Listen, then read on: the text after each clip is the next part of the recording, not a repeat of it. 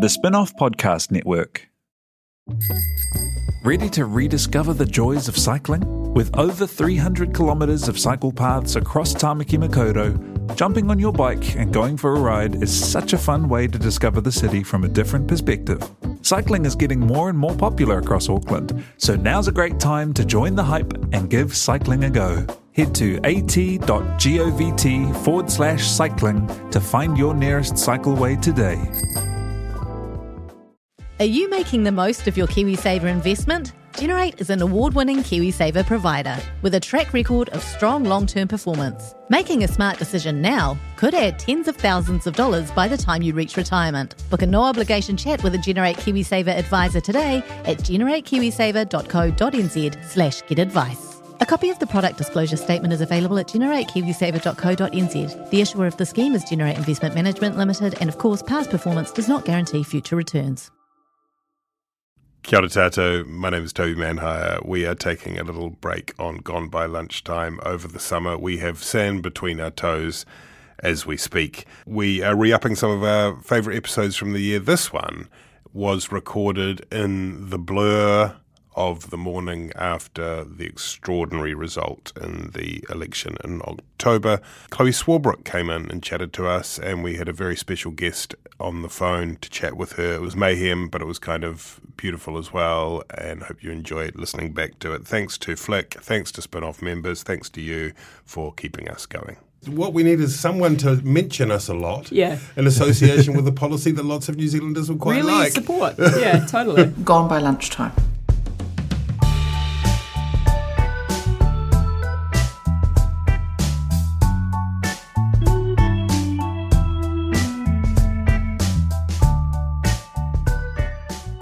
No mai, haere mai. My name's Toby Manhire. Wow, that was weird. Who said that? That was freaky. That's not true. That's Chlöe Swarbrick. I'm Toby Manhire. It's an insurgent campaign. That's Annabelle Mather. I'm Ben Thomas. Look, it's been a really long night, and we're all confused. And Chlöe Swarbrick is here. The election was held last night. I guess that's a thing that is worth mentioning.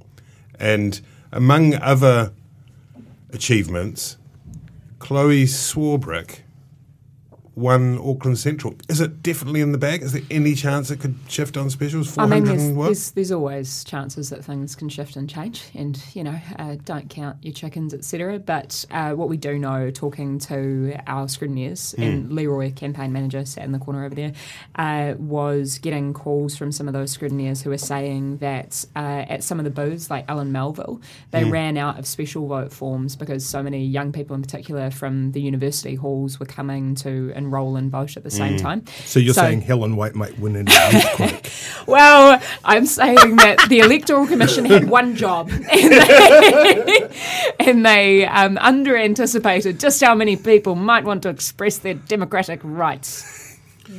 What was it like watching it come in? I mean, it sort of seemed to open up a bit for you relatively early and then sort of stay there. Is that what happened? So we were just manically refreshing. There's so many photos of Leroy and myself looking at our phones. And I think when we were millennials. I know. Wait, are you a millennial? I am a millennial. I'm at the tail end of the millennials. I'm not quite Gen Z, so I'm like too old for the Gen Zs, but also too young for the millennials. Not quite a Drake lyric, but... I was at, when 1% of the votes came in, I was immediately like, Leroy, look, we're ahead. Yeah. And by that point, we were like 100 votes ahead. There was one point, I think, when it was between 11 and 15% or so, where Helen jumped ahead by about 100 votes. Oh. And after that, it then reversed. And did you think somewhere in you, that was fun? No, I think that in order to do what I do, which is to have gone from running and kind of out the gate, left of field independent campaign in 2016, and then joining the Greens and going through a very traumatic experience, and losing Materia in 2017 to now, and japers, you can't take anything for granted as the Greens, but you do have to hold an unparalleled level of optimism. And now that you hold an electorate seat, or you are an electorate MP elect. Is that a thing we say? Does that mean that you can now boss James and Marama around? No. Just sort of these lightweight list MPs. Oh my God! Have you? I'm not Barely sure if you've real seen MPs. Not even really. Dear me. Is that you, Nick Smith? I mean, who voted for them? Yeah. Only 160,000 people across the country. But the funny thing about like the formation of all of the different caucus rooms for all the parties is you look at the Nats, you look at Labour, and they've got these like audiences of the MPs facing the leaders. The Greens, far more of an ecosystem, finely balanced, if you will. We were around a table. We sit and we hold hands and sing Kumbaya. Drum circle. Love that. I knew it. Yeah, who's bringing the Scooby for the kombucha et al.? What does it mean for you, though? Because you had, one of the most interesting things about your term is that you worked extremely hard, did a lot of things, but also quite honest. It's quite wild that it's quite phenomenal for somebody to work hard in Parliament. No, I haven't got to the end of the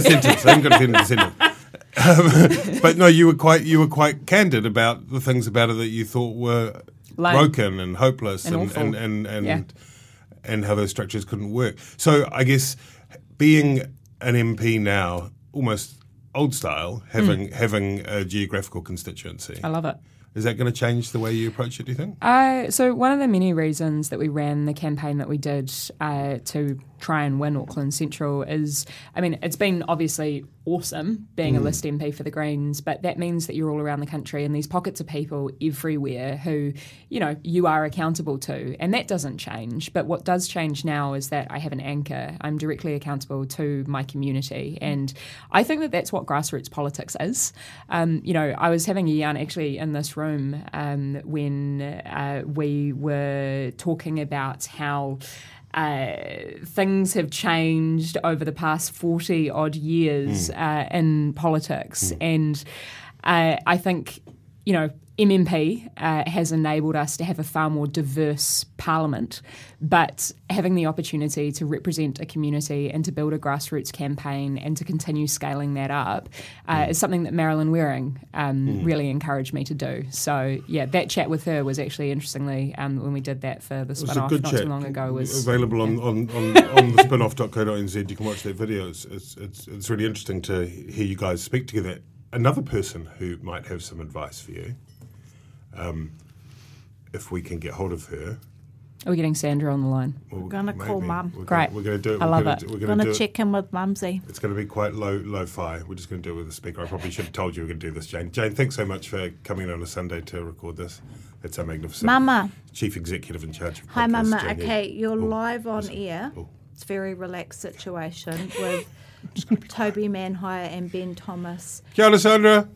Hi, Sandra. And Chlöe Swarbrick. I'm putting you on speaker, okay? Okay, there you go, Mama. Kia ora, Sandra. Congratulations, dear. Oh, thank you so much. Thank you for being a beacon of the fact that we can do and change things. I always thought you could. Oh, thank you. Honestly, this is too good. I think people underestimated you. Oh, and totally. I think people underestimated the fluidity of Auckland Central. I've always said it was your win in '93, and even Nikki taking out in 2008 that made me really confident that people cared about boots on the ground, independent thinking, and hard work, and those are the only variables we had control over. So we gave it everything. Yes, and also, although Auckland Central has changed, there's always been a strong environmental conservation vote. People forget the Gulf Islands are out there, the home of Greenpeace and Forest and Bird on Waiheke and Barrier. The young professionals, even in my day, even though they had a conservative bent, they were concerned about the environment and, of course, a massive student population.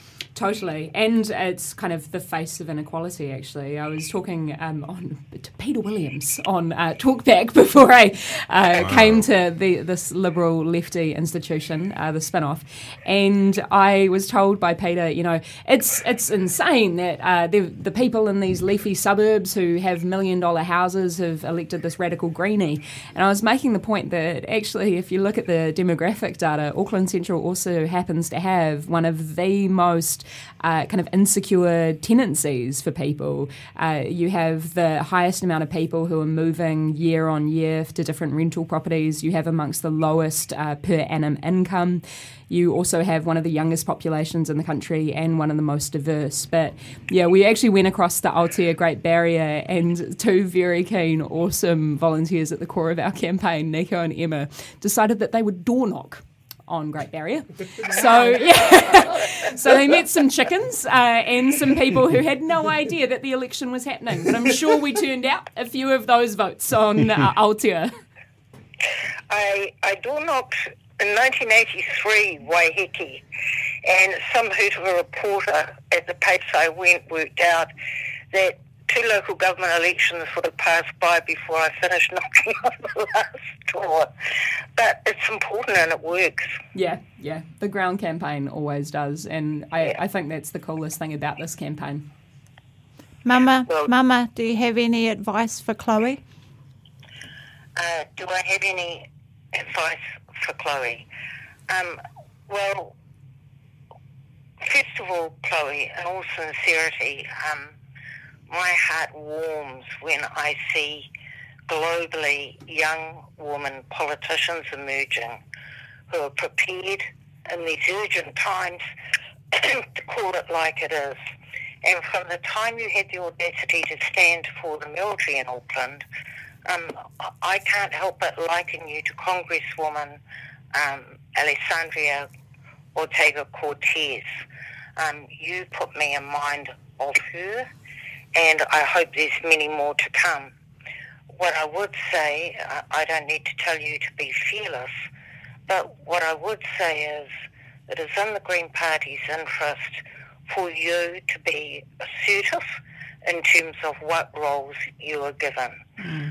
This is not the time for a person like you to say, I'm happy to sit back. Others can be ministers who have more experience than me, and so on. You actually have to fight for a ministerial portfolio within your party, in my view, and it is important for the longevity of your party that your face is seen and your ability operating at that level. So that would be my first piece of advice to you. And my second piece of advice to you would be that the strong calls, and clearly at this election the expectation for transformative decisions for our country have largely been handicapped by two things: COVID-19, of course, and the state of our economy, and indeed Labor's pledge to not introduce a capital gains tax.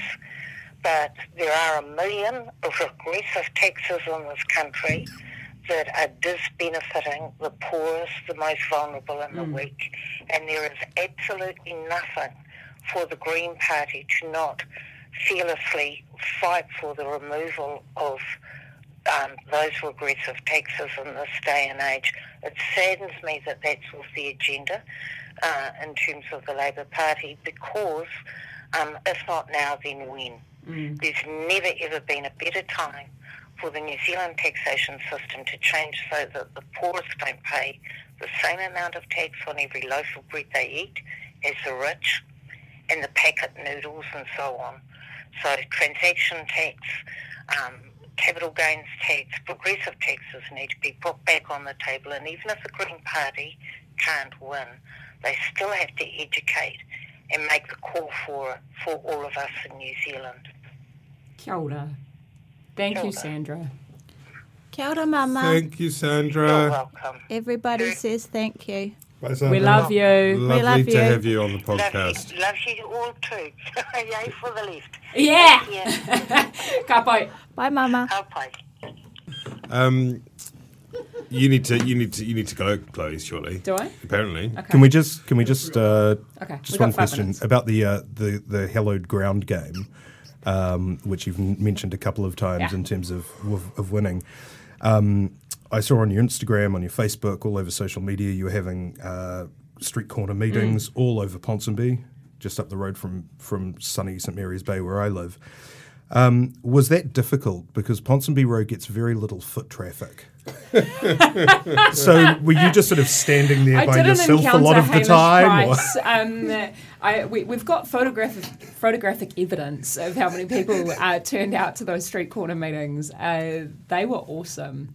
We had a lot of great conversations, and you could totally, some of them about obviously the wealth tax, others about, there was one person who was really fascinated by our clean energy policy. So I had to, after that, go home and really upskill myself on how solar panels actually work. There was other people who were really interested in education. It was honestly just really, really cool. It's the kind of politics that I've always wanted to do. You know how earnest I am. So, Chloe, he wasn't really interested in your street corner meetings. He just wanted to do to make a point a gag. But Okay, you can go now. Next meeting. Now that you are senior to James and Marama, and Toby Manhire's and emboldened by Sandra Lee, what's more, are you going to form a coalition with Labour? Is that just out of the question now, and it's sort of probably going to be a confidence and supply? That's what's going to be on the table. I think at this point it's still too early to tell. We have all of our MPs, including our 3 brand new shiny MPs, coming to Parliament this week. We'll have our caucuses on Tuesday. I'm sure that the media will be expecting different things from every single iteration of those across the parliamentary spectrum.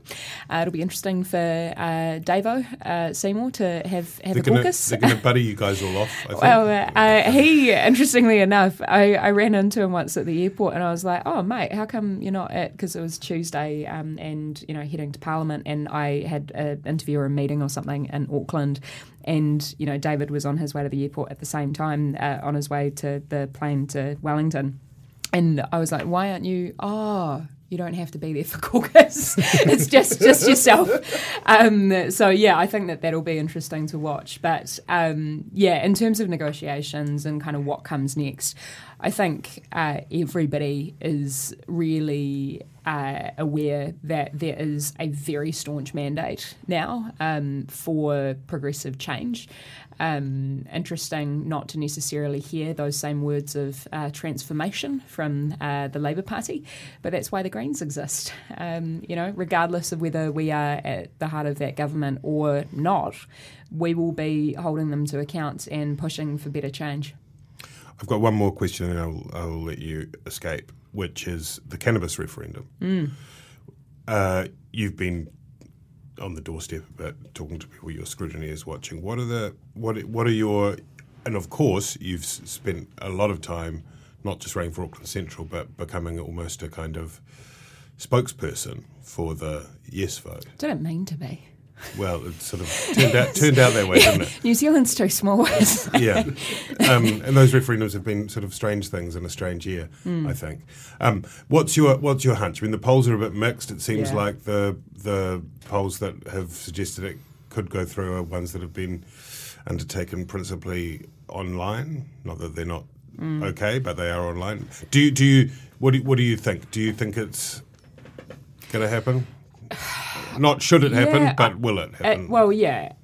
It was always going to come down to turnout, and that's what the polls showed us. Yeah. So, I mean, with the doubling of the international vote, with at least what we've seen on the ground here in Auckland, with more young people going to the polls. 82.5 is the Electoral Commission call at the moment, yeah. 82.5% turnout. Yeah. Yeah, I think that's pretty damn close then. I think that we're in a good position. But, you know, I'm not going to waste this opportunity to say I'm so gutted with the New Zealand Medical Association and their chair, Dr. Kate Baddock, who decided to, based on a 2012 press release, stipulate that the position of the NZMA was in opposition, which then ran rampant in the ironically and awfully named Say Nope to Dope campaign, kind of pamphlets and flyers. It's catchy. It's a catchy phrase. Well, the funniest thing about it is Rhymes. no one's saying Rhymes. nope to the dope. The dope continues to exist. It's where you want it to exist and who controls it. But, that kind of misinformed stance didn't get retracted until 1.1 million votes were cast. And at that point, Kate Baddock, the chair, Dr. Kate Baddock, sent an email to members of NZMA, not even to the public. It then ended up being leaked by those doctors, who obviously were rightly furious. But I just feel really gutted by how the yes side of the campaign has obviously had to push from a very evidential, very scientific basis. We've been constantly scrutinised and fact-checked and, to the T. Whereas the No campaign has been able to run just this bizarre fear, obfuscation and doubt campaign. And I would have hoped that there was a slightly higher kind of burden on them to try and explain why the status quo was good. Chlöe Money, can I ask you a question? Yes. I'm interested to hear your thoughts just in terms of the cannabis referendum. I think one of the reasons it's garnered such a strong response from Māori is because of the prosecution of young Māori users. I do wonder, with the age being 20, are we still going to see, is some of that going to be watered down once the rubber hits the road, because 16 to 20-year-olds or however, younger people aren't going to be covered by it and therefore may still end up being unfairly prosecuted? So based on the draft legislation, it's 160 pages. If anyone wants to read it, go to referendums.govt.nz for impartial information. It's over. It's finished. But it's finished. What that outlines is civil penalties primarily. So those younger people will not end up being caught up in the criminal justice system in the way that they currently are. The other thing to state is just how important it is that we recognise the massive opportunity this presents to change the criminal justice system in this one tiny, teeny way, which has ripple effects.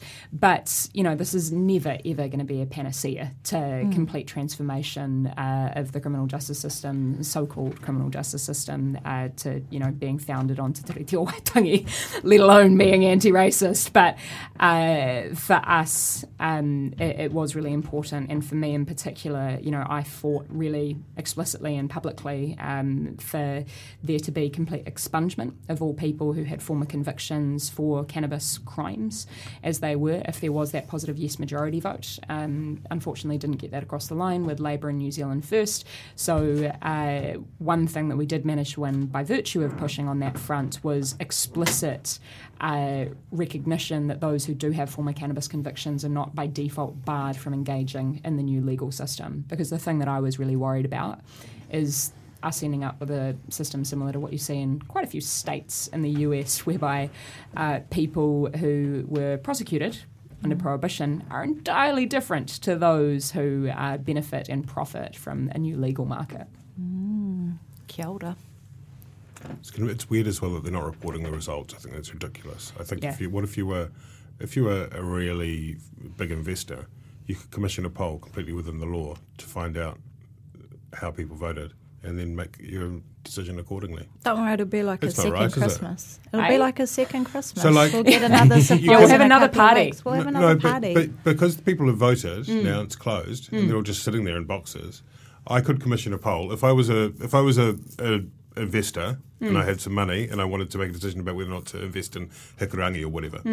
I could commission a really good poll, find out basically what the result was, because just ask people how they voted, and then make an investment decision. Wow. Do you also offer stock market advice on the Got My Lunchtime podcast? Or are we pointing to the ludicrousness we only do Bitcoin. We only do the dark web and Bitcoin. Well, no, after this election, we're setting up a subsidiary company to do internal polling for the new Conservatives top. and Advance New Zealand. Sustainable New Zealand is actually, they didn't have 87 votes, man. As soon as you pay your... in Auckland Central. That's what it looked like last time I mate. saw. If you pay your first deposit, you immediately get 5%. And then there's an instalment plan Look, to get I up to feel 15%. There were 2 polls that had me in third place for Auckland Central, so I feel like anyone could just write down any numbers. Everyone's got hot takes and Twitter reckons. What do you think happened there? Do you think that those were relatively accurate and then your campaign surged? Or? I genuinely don't know. All I know is that it was actually not all too dissimilar because it's kind of the only reference point that I have to 2016 where in the final 2 weeks or so there was that poll commission which was published by you guys at the Spin-Off where I was in 5th place. And that then enabled me, it opened the door to more kind of media and stuff because I was previously banging on the door, mainstream kind of commentary being like, where's my spot? Let me debate people. So I don't know, mate. But I know that the only stuff that we did have control over was the kind of campaign that we ran. So we ran it as hard and as fast as we could. Yeah, well, you did an amazing job. Oh, thanks, Ben Thomas, right-wing commentator. Congratulations. Formerly Excelsior. Congratulations, Chlöe Swarbrick. Thank you for coming on our podcast. Thank you, Chloe Money. Thanks for the bubbles. Oh, welcome. Well, just to be clear, the bubbles, I promised them bubbles to celebrate the end of the election.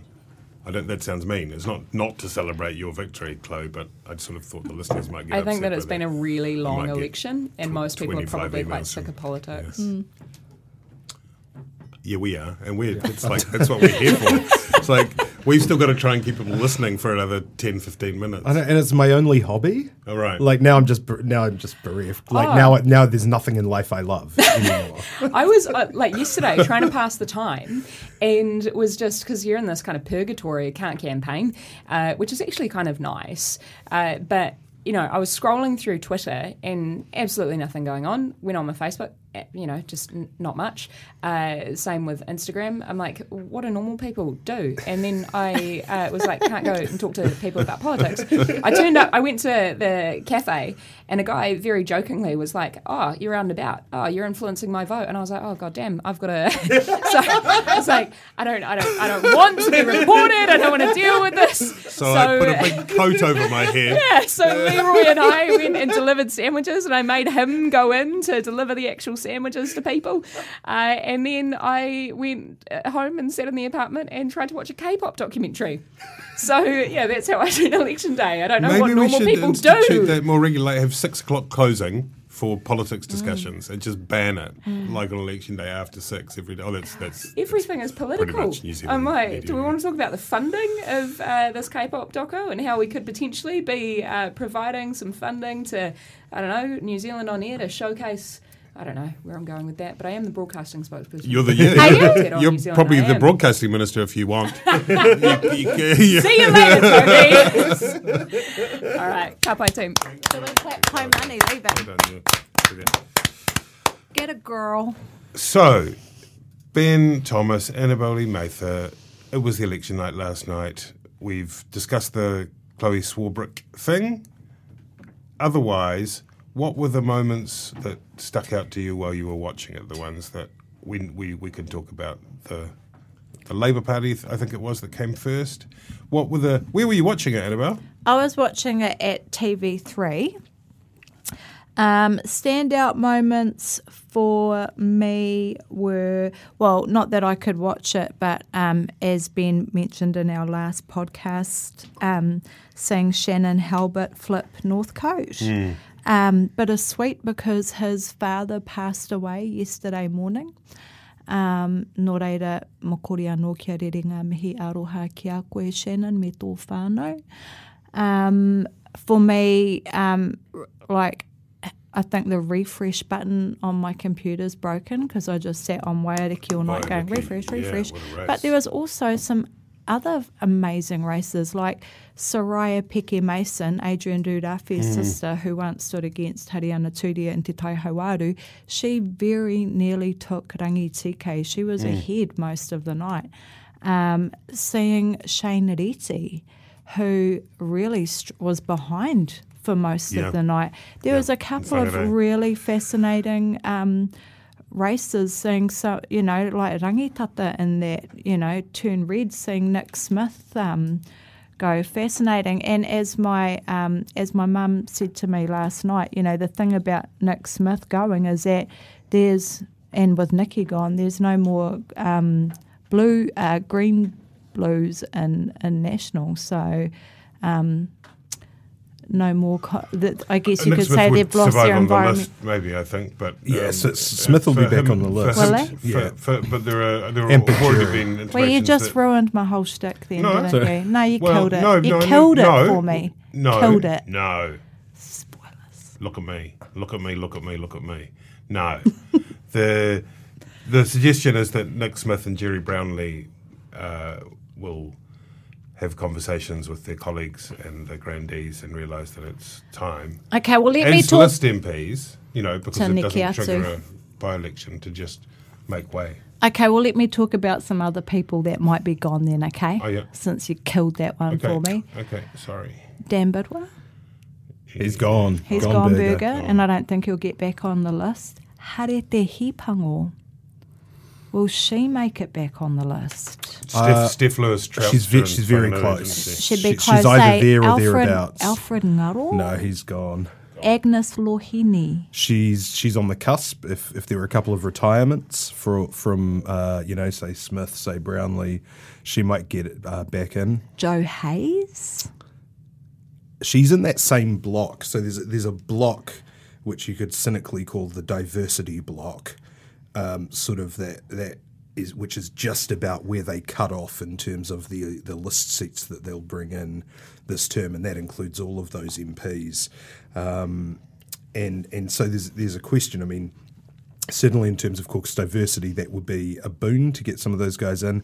None of them have been super high performing MPs. But it wipes out the diversity in the party, doesn't it? Yeah, absolutely. I mean, it's a whitewash, not a bloodbath. National really have got a recruitment problem. Somebody like Tanya Tapsell, who would have been a fantastic addition to the party, unfortunately just, with the red wave, didn't have a chance in the end, as it turned out, of taking East Coast, and nowhere near on the list. And the gamble that Judith Collins made was putting these people in, what had previously been national seats, throwing down the gauntlet, saying if you want to be an MP, you win this seat. Well, as it turned out, I think National were wiped out in the electorates in a way that nobody really expected. And then the other thing is the gender balance. Yeah. The gender balance, I think I saw somewhere, is 53% male across the parliament, 47%. But I mean in the National Party. Female, yeah. Labour is 50% for the first time ever. Chlöe Swarbrick, who was speaking to media at the town hall last night, I went along to Labour's thing, was really pushing that and talking about the number of Pacifica MPs that were incoming. The Greens are about, 70%? I think Marama said this morning they've increased their Māori MPs by 200%. Right. That's quite good. So have ACT. Yes, and I was thinking to myself this morning with, Nicola McKee, who's the spokesperson for, is it the New Zealand Rifle? The Guns. The Guns Club, right. It's a very Ngāpuhi policy platform, I feel. It's quite traditional Ngāpuhi for David Seymour. Kia ora. So for National, and let's just remind those of you who weren't burning the midnight oil last night, it finished with Labour on 49.1, National on 26.8, the worst result since 2002, which would give them, and this is, we've still got specials to come as well, that would give them, the National Party, 35, and it would give Labour 64. Chances are it'll probably be one more, maybe two more for Labour on the specials. Hard to know. Where does that leave National, though, Ben? I mean, it's, infamously, Judith Collins has said that if you're polling under 35, then you can't really be the leader of the National Party. But the circumstances have changed since she said that. And she would say, why do you always want to be bringing up the past? Yeah, that's right. I'm looking forward. And she this morning sort of set out her stall as the next 3 years as the campaign, very casting forward, as you suggest, Anna. But apart from anything else, it's hard to know who would want to take the job now. Well, they're running out of bodies, right? in 2002, their solution to that sort of disaster was their new MPs were John Key, Don Brash, Judith Collins, and here, you don't see anyone of that kind of calibre coming in. Some people might say Christopher Luxon, but again, totally untested, hasn't really impressed in the sort of media that he's done, since becoming a very high-profile candidate who seems to have a pretty high opinion of himself. And the Todd Muller experiment. And the Todd Muller comes experiment. As a pretty stark warning of convincing yourself that somebody is the answer. That's right. It might be a little while before they just look at the business CV and throw somebody into the opposition leadership.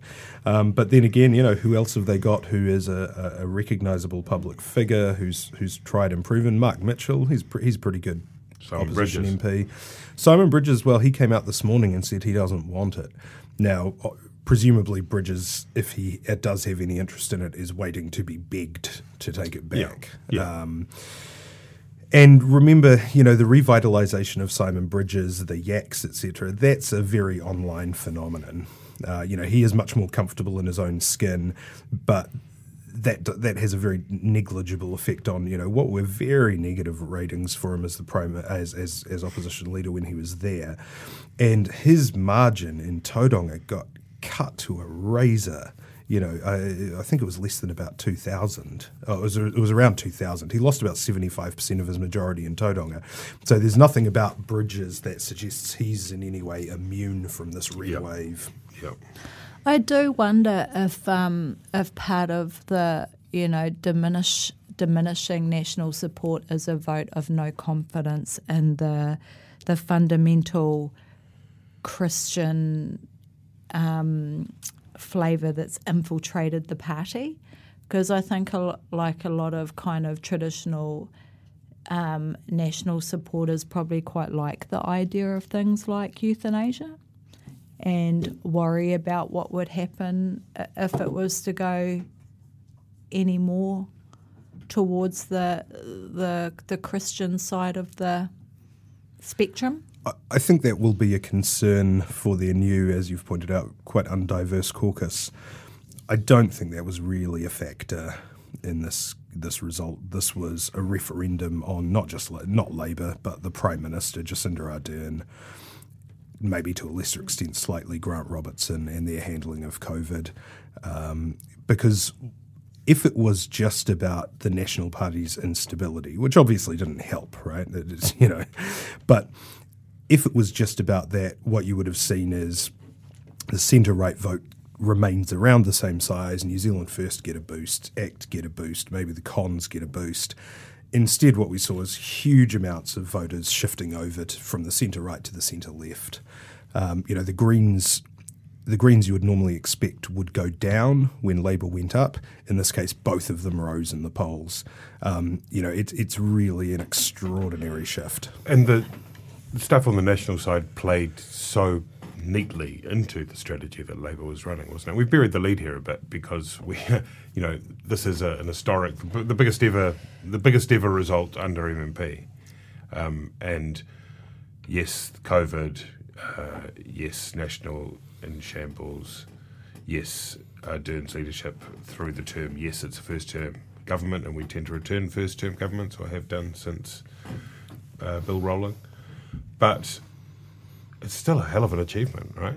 Like, it's still to get pretty much 1 and 2 votes. It is. It's an incredible achievement, and that's why I think the result in Waiariki is so interesting, that while the rest of New Zealand is turning red in droves, even those like tūturu blue electorates, and as it turns out, Jacinda may hate the farmers, but the farmers actually quite like Jacinda. That's why the Waiariki seat flipping back to the Māori Party just 3 years after Māori gave them the boot is so fascinating, I think. And what does it mean for them? And also reinforces the fact that Māori absolutely do vote strategically. Yeah, well, I mean, the absolutely, and you could see that, and that clearly people had listened to the suggestion of voting low on list for Māori Party and voting high in electorate. And also interesting, I don't think, nobody from the Māori Party would say this, but, I don't claim to have any particular demographic insights into most of the Māori electorates, but, when you talk to the sort of, the flax roots, iwi kind of marae based, the one thing that they don't like tends to be arrogance. And I think that's why Tamati Coffee was more at risk than the rest of his Labour cohort. He got off on the wrong foot in 2017 by basically giving Te Ururoa Flavel, who was deposed but still had a lot of respect in that community, kind of giving him a kick in the pants on his way out, and hasn't really done much sort of on the ground. I understand that Labour was basically sending in reinforcements in the later stages to try and make up from Coffee's lack of sort of ground game and lack of door knocking and lack of actually asking people for their vote again. I think part of it there too is I think Tamati's focused on some fairly niche kaupapa that don't necessarily have an immediate impact on the people of Waiariki, and it is quite an old school traditional seat, home to iwi like Tūhoi, Te Aroa, those ones on the coast capturing part of the whānau Apanui who are kind of, quite old school iwi with, strong reo, those sorts of things. And Tamati doesn't necessarily reflect those values and skills, whereas Rawiri has all of them. He is your tūturu kapahaka uncle. He's got a massive profile. He's well loved. Most importantly, he wears a cowboy hat, and that alone captures about 2/3 of the vote in any Māori electorate. So, yeah, very interesting result. I'm dying with anticipation to see if Deb Ngārewa Paka can get up. It's only about 0.2% that she needs. To be honest, I don't know the hard numbers, but what I do remember is that in 2014, when Te Ururoa came back in Waiariki, Marama, had missed out in Ikaroa Rāwhiti, but she was on a knife's edge, and I believe that year the Māori Party vote got up to about 1.2%, and it was enough to tip her in. I really hope that Deb gets in, not just because I think she's an exceptional candidate, but with my ngākau Māori, taking off my political commentating and my journalism hat, I hope that she's in, because I think, Parliament is a very lonely place for Māori at any given time, even if you're in a big party. The tikanga and the kawa of Parliament is very foreign to Māori, so I think for Rawiri to have he hoa mahi, he hoa haere, I think will be very important to him as an individual and to any Māori political movement. So I think Parliament will be a richer, more exciting place for having both her and him in it. And the great thing too is that Tamati is back. Tamati isn't lost, and it's great to. Well, that was the tactical pitch, right? That's right. And I do wonder if I think we talked about this last week. It's boring, but did the Labour MPs do the right thing coming off the list this time? And importantly for the Māori Party, which has been through a few leaders and sort of had a range of different approaches, kaupapa. No, that's probably not right. But there's definitely a change in kaupapa. They've ruled out working with Nationals, so I think that's a fair analysis. So do they then? If you were, will Waititi now look to be in a governing arrangement? Like if Jacinda Ardern does, as of today, tomorrow, decide to try and bring as many people into the tent as possible. Well, how incredibly enticing would that be? I don't know if Labour will, and to be honest, I don't think it would be in the Māori Party's best interest to do that. I think Tau Henare is exactly right when he says there's a tendency to undervalue the potency of the crossbenchers and just how much you can achieve there. And my God, you only need to look to David Seymour to see how true that is. So I think it would be a mistake, and for them to get into an arrangement, and I think they'll learn a lot from the crossbenchers, and most importantly they won't get subsumed by the Labour machine. So I think I'm pretty sure JT would be advising them to work cooperatively, but to not necessarily create a formal arrangement with Labour, I would guess. And as far as Labour is concerned, in forming a government, it will have the option pretty clearly of going alone or making some arrangement with the Greens. And it seems as though the likeliest, I don't know if you guys agree, is basically the same as it was last time, just without New Zealand First. So there are ministers outside Cabinet, it's confidence and supply agreement, but a few key portfolios, like obviously James Shaw would want to have climate change again. I think the Greens would quite like to be in Cabinet and in a formal coalition, but the Greens don't need it. And yeah, but if they don't, though, I reckon can you imagine James Shaw in his bedroom playing Fleetwood Mac, Go Your Own Way, real loud? That's what I want to imagine if that doesn't happen. I mean, I wouldn't imagine that they would be invited into Cabinet. There's no requirement for that. You wouldn't want to. That creates extra levels of complexity for policy. Instead, you'd hive off certain policy areas to probably put them in charge of again. Like climate change, conservation.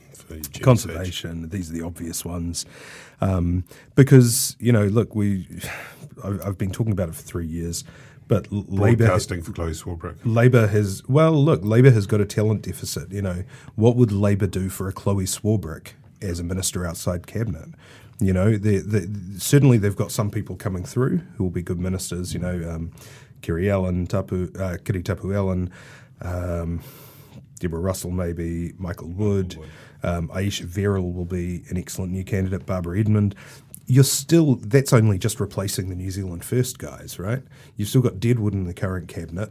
You've got a lot of inexperienced MPs coming in. And, I don't think they can actually afford to lose James Shaw, Jan Logie, Julianne Genter, and I don't think they can really afford not to give Chlöe Swarbrick something. Oh, I'm hoping that Marama Davidson gets something interesting, like Oranga Tamariki. We were talking about Oranga Tamariki after the last podcast, and that would actually be really good to see. Has been in the last term Tracy Martin from New Zealand First. Yeah, so and there would be a vacancy there. And look, Oranga Tamariki is an absolute minefield for any minister. Hiding to nothing. So if you're Labour, why wouldn't you want to put another party's minister in charge of it? It's certainly in line with, where Marama Davidson would think that she could make the greatest difference. I think in terms of implementing, is it 7AA? Marama would have be very well equipped to help achieve obviously that. the prize portfolio as far as the Greens are concerned in social areas would be social development, but that's just not one that is likely to be. A Labour Party is not going to give away social development. Yeah. And of course statistics. Well, that's all right. Look, we're fading. We're fading. We've had enough. It's over.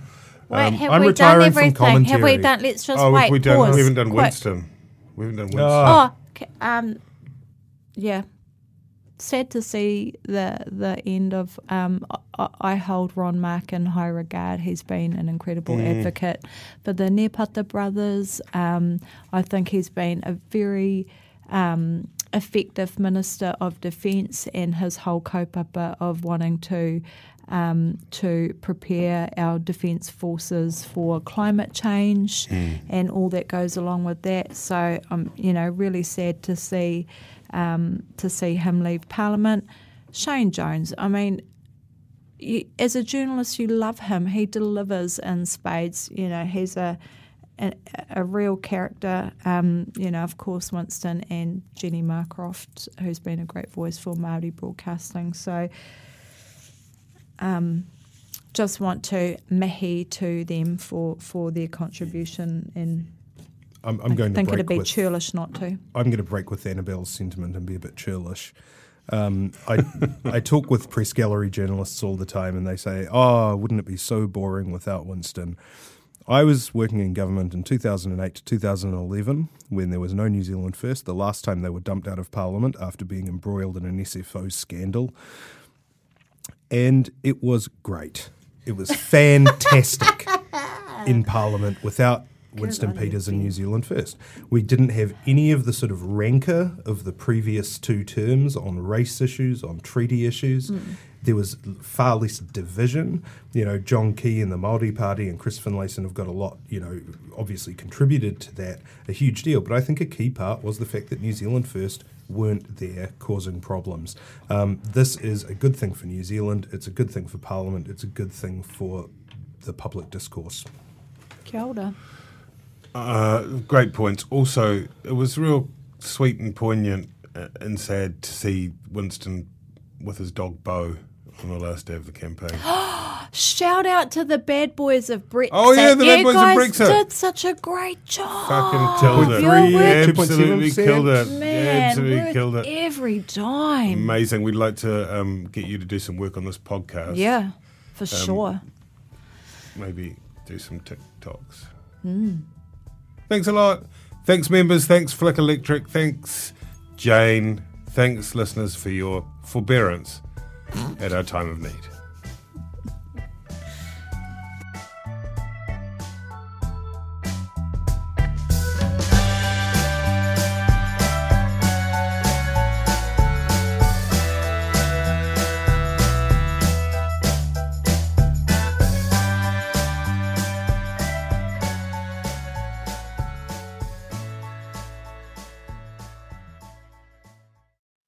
Kia ora e te iwi, Te Aihe Butler here, podcast manager at The Spinoff. If you enjoy listening to our podcasts, consider supporting our mahi by signing up to become a Spinoff member at thespinoff.co.nz/donate. The Spinoff Podcast Network.